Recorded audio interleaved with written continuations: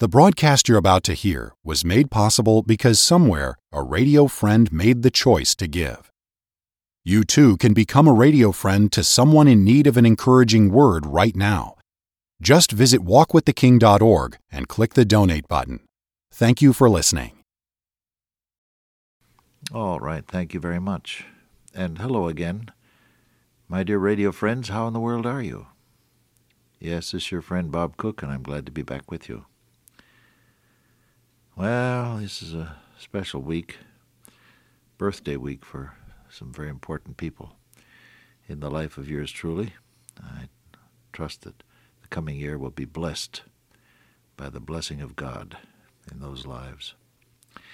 Say, how are things with you? Are you aware of the presence of God? That's what we were talking about recently, the presence of God in your life.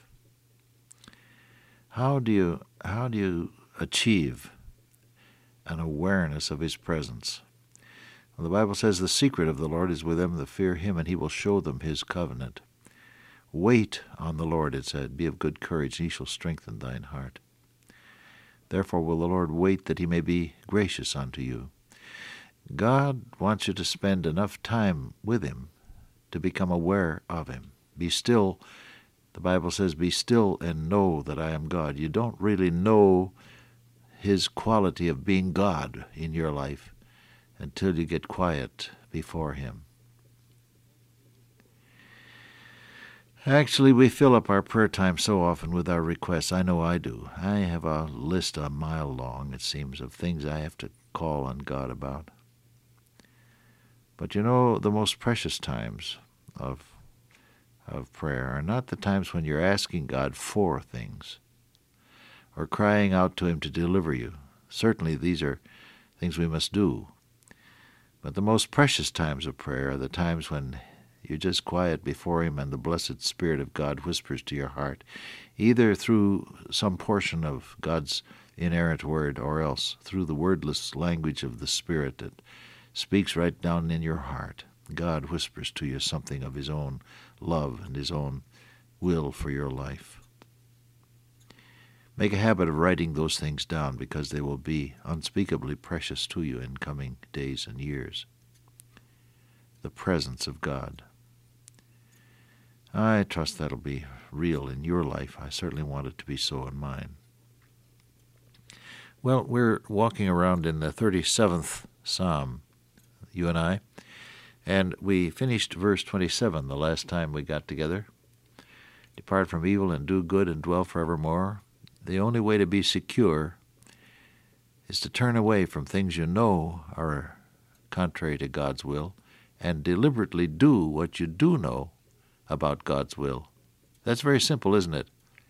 But that makes for a solidity and a security of life that cannot be duplicated anywhere else. The simple process of turning away from what you know is wrong and deliberately doing what you know is good.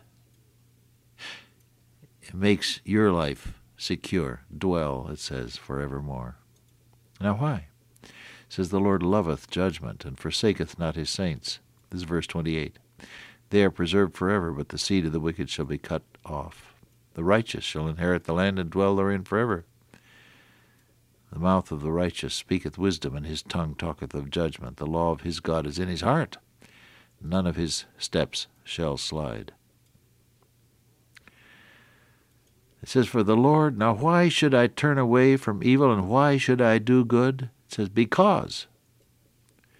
Here's another cause phrase. He says, fret not thyself, for the workers of iniquity shall soon be cut down. That's verse 2. And then he says, cease from anger and forsake wrath, fret not thyself in any wise to do evil, because evildoers shall be cut off. See, there's another because phrase. Then there's another one in verse 22. The righteous showeth mercy and giveth, because such as be blessed of him shall inherit the earth, and they that be cursed of him shall be cut off. The two elements of a child of God are forgiveness and generosity, according to that 21st verse. Showeth mercy and giveth. Then you come down to the 28th verse, which is where we are right now. And he had said in 27, depart from evil and do good and dwell forevermore. You want to be secure, turn away from what's wrong and start doing what's right. Simple, isn't it?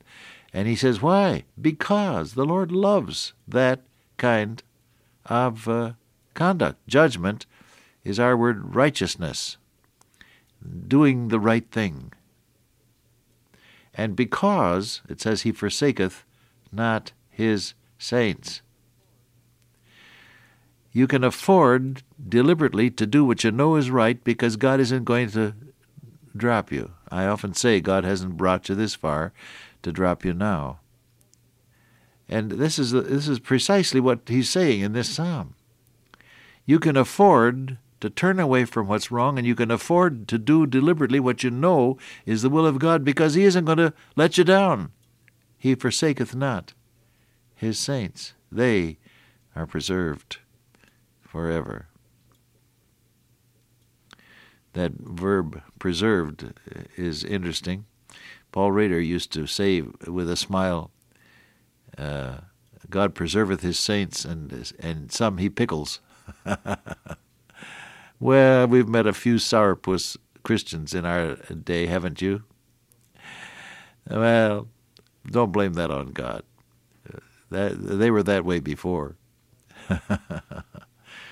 But he says he forsaketh not his saints, they're preserved forever. You want to be secure in your life? Turn away from what's wrong. Start deliberately doing what's right because God loves that, and he isn't going to drop you. He's going to see to it that you're preserved, that you are held secure in all of the phases of life. You're not going to be shaken up. Oh, that's great, isn't it? You see, living for God is such a simple matter, but it goes so deep. Down in my heart there are those recesses of self-will that God keeps on showing me. Do you have that experience? After all the years have passed, do you think I would have learned all the lessons I need to learn with God? But he keeps on showing me. Down in my heart, the deep recesses, corners of self-will that need to be brought into his control, bringing every thought into captivity to the obedience of Christ, Paul says in 2 Corinthians 10:5. He says, the righteous shall inherit the land and dwell therein forever.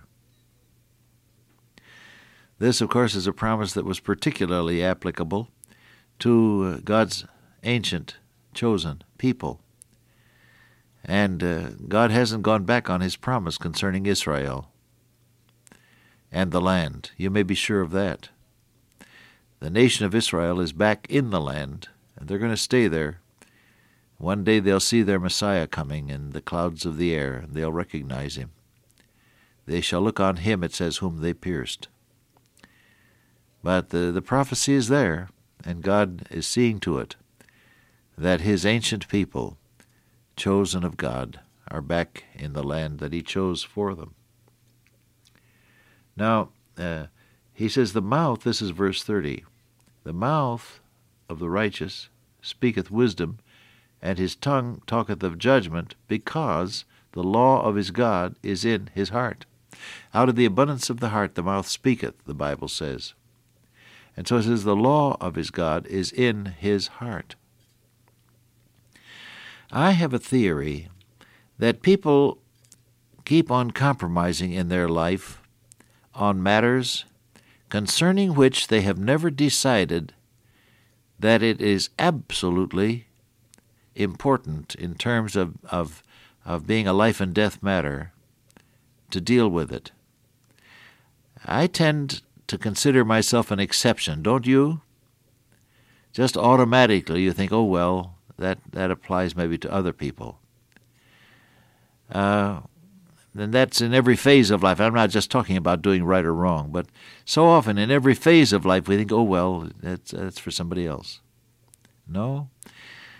The element of compromising in your life, and in mine, continues in areas where we have not made real this statement: the law of his God is in his heart. Which is to say, I may never have decided that this thing is absolutely impossible for me to do. I cannot, I must not, I will not do it.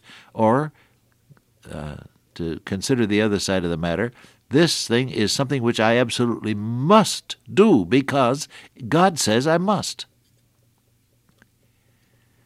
Now, you know, that oftentimes involves a battle with our wills and with our desires. And I suppose until we get to heaven, we'll never get through fighting that battle.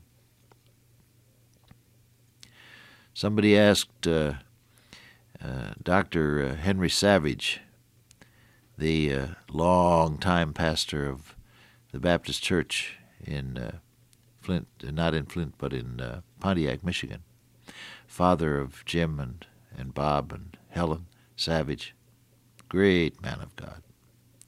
He was now, I guess, in his 80s, and somebody asked him, said, Pastor Savage, when at what age does one stop being tempted? He chuckled. He said, I didn't reach that age yet. So I suppose until we get to glory, because we live in a sinful culture and we have a sinful human nature, which we inherited from Adam. Every Christian has two natures, the old nature and the new nature, as you know. And I suppose then that there'll always be the battle. But the resolution of the battle comes when I face up to any given issue and the answer to that issue becomes the law of his God is in his heart. Then my mouth will be talking of wisdom. The mouth of the righteous speaketh wisdom. Then my tongue talks of judgment, righteousness. You get the idea? Well, a friend of mine was a smoker. I'll give you an illustration. A friend of mine was a smoker, 2-3 packs a day, and he enjoyed it. He was convicted about it because he was a believer, but he kept on smoking. Then he discovered that this constant smoking had resulted in the formation of a malignant growth in his body. And he realized, as the doctor told him very soberly, that he could either keep on smoking and die sooner, or he could quit smoking and live a while after surgery. He told me, he said, I lay there on that operating table and I said, Dear Jesus, I give this over to you. And he said, I did, and I haven't smoked since. Now, it's a pity, isn't it, that he waited that long. But we do that because we're human. We put things off. But this illustrates the point that I'm getting at. Have you and have I come to a point where we have said this is what has to be because God said it? The law of his God is in his heart. That'll settle a good many matters for you. Believe me. Dear Father, today, oh, may the law of God, the will of God be in our hearts. In Jesus' name I pray, amen. Till I meet you once again by way of radio, walk with the King today and be a blessing.